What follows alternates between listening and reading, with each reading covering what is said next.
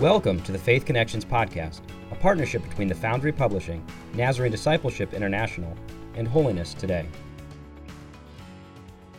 Welcome to our study this week of Ecclesiastes chapter 7, verses 1 through 14, and Romans chapter 12, verses 1 and 2. My name is Scott Rainey. I serve with the Church of the Nazarene in the area of Nazarene Discipleship International, or NDI. This adult Sunday school video lesson is provided in collaboration between the Foundry Publishing and NDI. The Sunday school lesson is intended to support the local church's efforts to make disciples who make disciples. Please feel free to use this video in any way that helps your church or families. Wisdom is something that everyone desires. We seek people out who always seem to have the right words to say about our difficult situations. We might say to them, "Wow, you have such wisdom." In ancient Jewish culture, wisdom is more than good advice given in a time of crisis. Hebrew wisdom is a way of life, an attitude to the world, a pattern of behavior that is grounded in one's faith in God's word and character. God is not only the creator of the world, he's the creator of wisdom. Searching for and leading a life marked by godly wisdom is closely connected to our modern day understanding of living a life of holiness. So as we begin this series on holy living, we begin in an Old Testament book that fits into the genre called wisdom literature. The book of wisdom in this week's study is the book of Ecclesiastes. The word Ecclesiastes comes from the Hebrew word kohelet, which means a gatherer of an assembly. Other translations simply use the word teacher or preacher. When I'm referring to the author of Ecclesiastes and the rest of this lesson, I'll simply call him the teacher. The written Hebrew of Ecclesiastes is complex. It's written in a form of Hebrew that's different from much of the remainder of the Old Testament. Ecclesiastes chapter 1, verse 1 reveals the author as the teacher, son of David, king in Jerusalem. Traditionally, scholars have ascribed its authorship to King Solomon. The text doesn't offer us a precise historical setting, but internal evidence suggests that the original readers were likely middle class or upper middle class people who were trying to reconcile their economic accomplishments with the simplicity of obedience and trust in God. In traditional Judaism, Ecclesiastes is read during the Feast of Sukkot to remind the worshipers that without God, life is meaningless. The words of its pages call us to embrace the life that God has given us, a life in obedience and gratitude to God. So let's jump in at Ecclesiastes chapter 7, verses 1 through 14.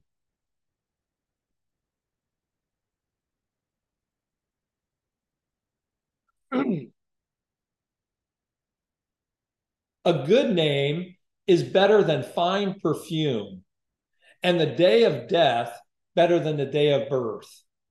It is better to go to a house of mourning than to go to a house of feasting, for death is the destiny of everyone. The living should take this to heart. Frustration is better than laughter because a sad face is good for the heart. The heart of the wise is in the house of mourning, but the heart of fools is in the house of pleasure. It is better to heed the rebuke of a wise person than to listen to the song of fools. Like the crackling of thorns under the pot, so is the laughter of fools. This too is meaningless. Extortion turns a wise person into a fool, and a bribe corrupts the heart. The end of a matter is better than its beginning, and patience is better than pride. Do not be quickly provoked in your spirit, for anger resides in the lap of fools. Do not say, why were the old days better than these? For it is not wise to ask such questions. Wisdom, like an inheritance, is a good thing and benefits those who see the sun. Wisdom is a shelter, as money is a shelter. But the advantage of knowing this, of knowledge, is this: wisdom preserves those who have it. Consider what God has done. Who can straighten what he has made crooked? When times are good, be happy. But when times are bad, consider this: God has made the one as well as the other. Therefore, no one can discover anything about their future. And then moving to Romans chapter 12, verses 1 and 2, it says, therefore I urge you, brothers and sisters, in view of God's mercy, to offer your bodies as a living sacrifice, holy and pleasing to God. This is your true and proper worship. Do not conform to the pattern of this world, but be transformed by the renewing of your mind. Then you will be able to test and approve what God's will is, his good, pleasing, and perfect will.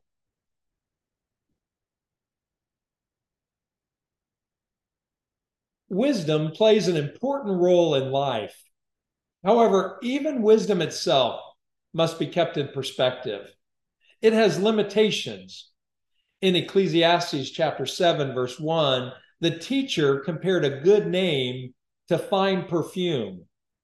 Fine perfume is wonderful while it lasts, but its smell quickly fades away. Implied is that a good name lasts longer, so it's better than fine perfume.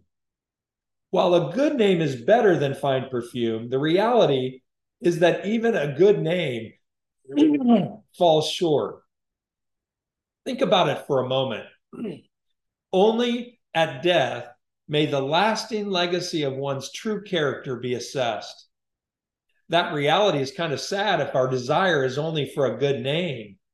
You see, a preoccupation with the praise of people is counterproductive. Verse 2 leans further into the concept of death. All humans are mortal. No one leaves this world alive.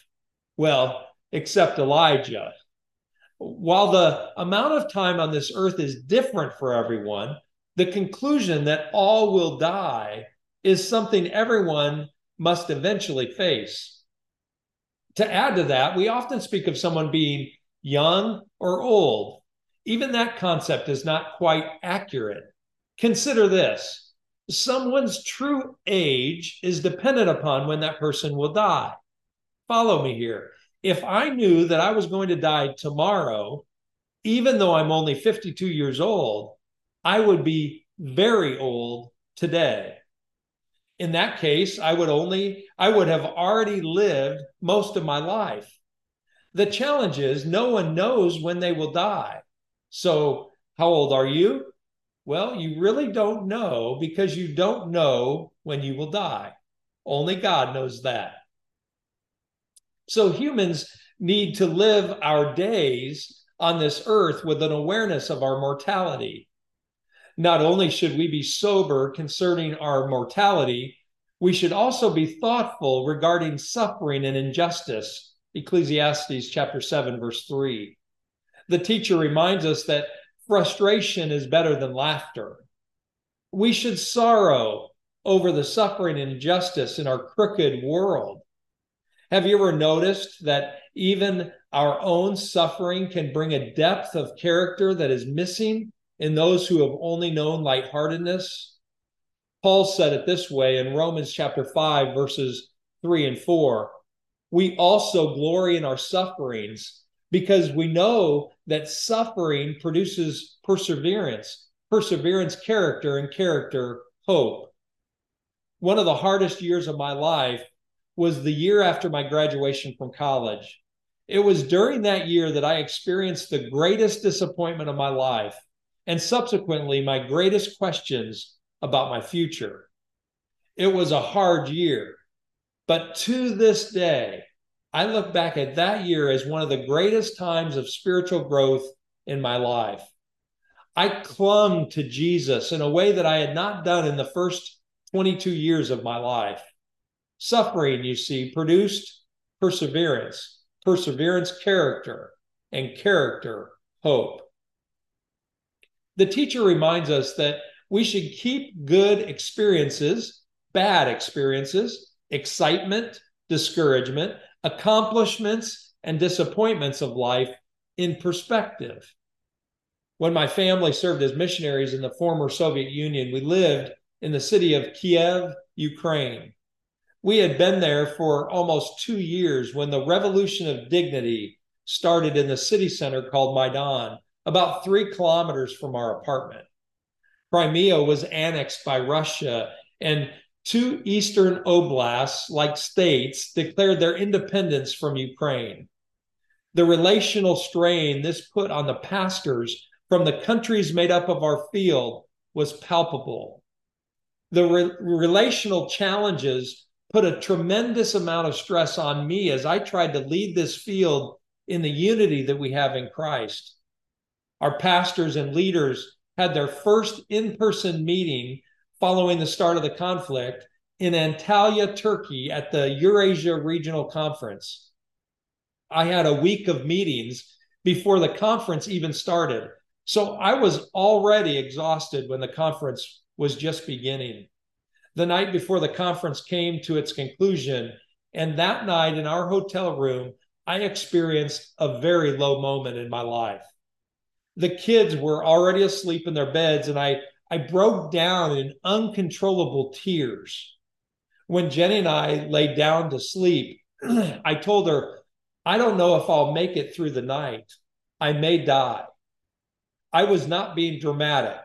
I actually thought that I was going to physically die that night. With my permission, my wife, Jenny, contacted the Nazarene counselor who had come to the conference to see if we needed to meet. His wisdom that night might have come from the teacher of Ecclesiastes.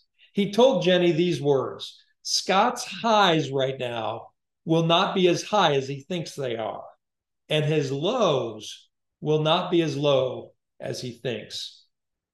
With a good night of sleep and a wonderful time of prayer the next morning with the leaders of the field, God pulled me out of the pit that I was in. Here's the point. A wise person discerns and understands the importance of perspective.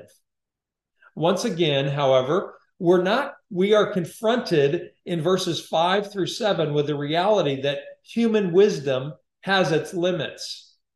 In verses 8 through 10, we're challenged by the teacher to be wise by choosing godly responses like patience over carnal ones, like pride and quick anger.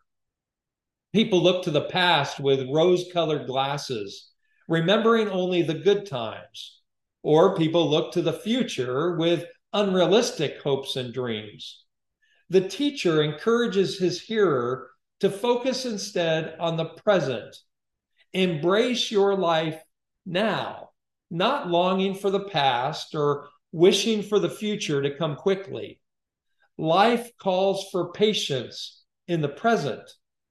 Between planting and harvesting, we need patience.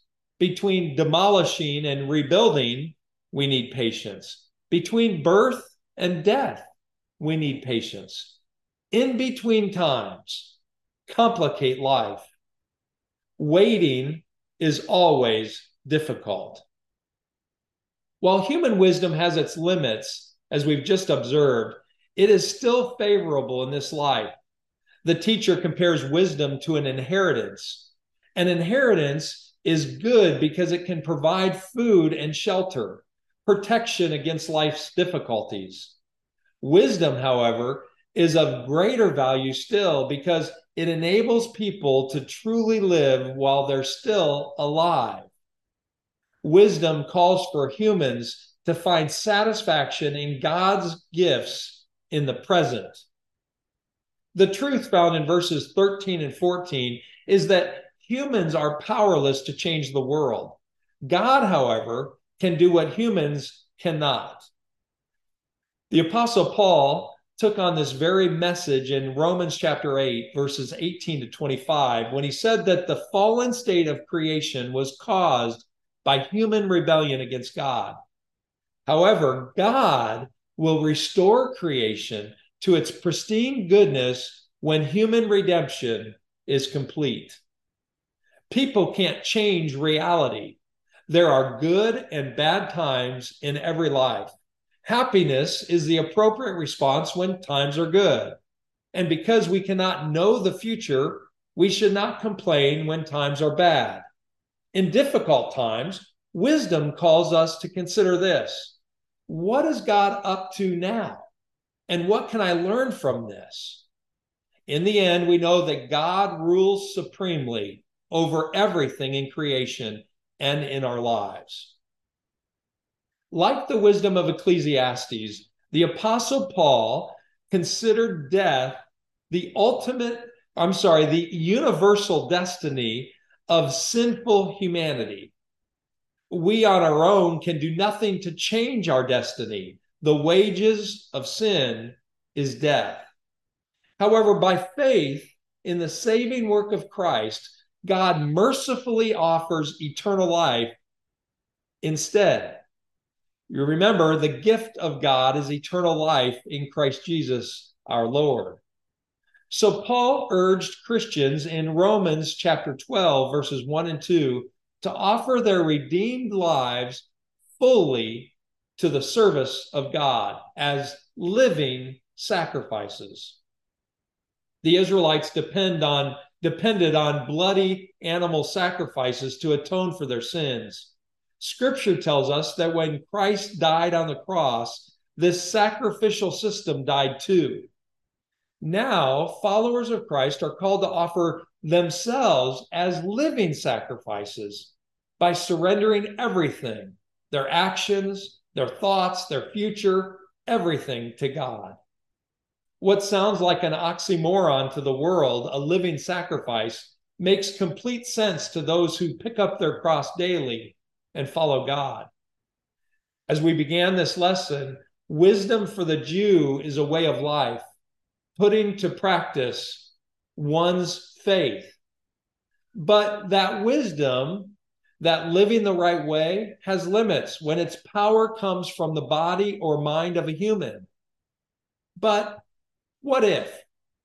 What if God gave the wisdom? Or in the language of Paul, what if God made the transformation in the heart of the believer? The word Paul uses for transformation of a believer in Romans chapter 12, verse 2, is the source of the English word metamorphosis. This entails the person allowing God to transform them from the inside out continually and completely. This kind of surrender to God with his miracle of transformation by his Spirit is where true wisdom and real holy living are made possible. So what does wisdom, according to the teacher, and holy living, according to Paul, look like? Dr. Frank Moore describes such Christ-like living in this way. First, there's a hunger to know more.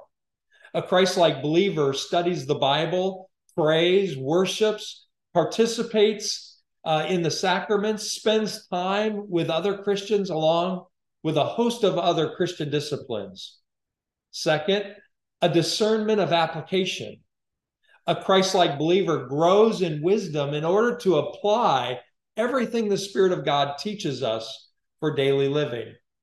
Third, a rejection of folly. A Christ-like believer judges the foolish ways of thinking and living by those who do not know Christ and chooses to reject that path.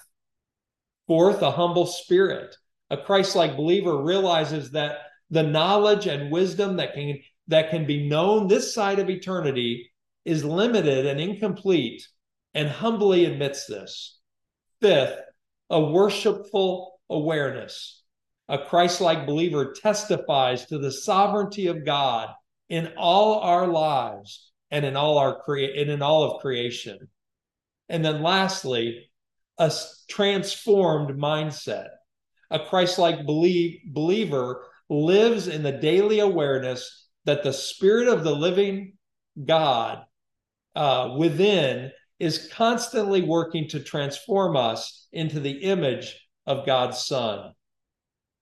With God's wisdom and in the power of the Spirit, let us walk with Jesus, embracing today as the day God has given us for His very purpose.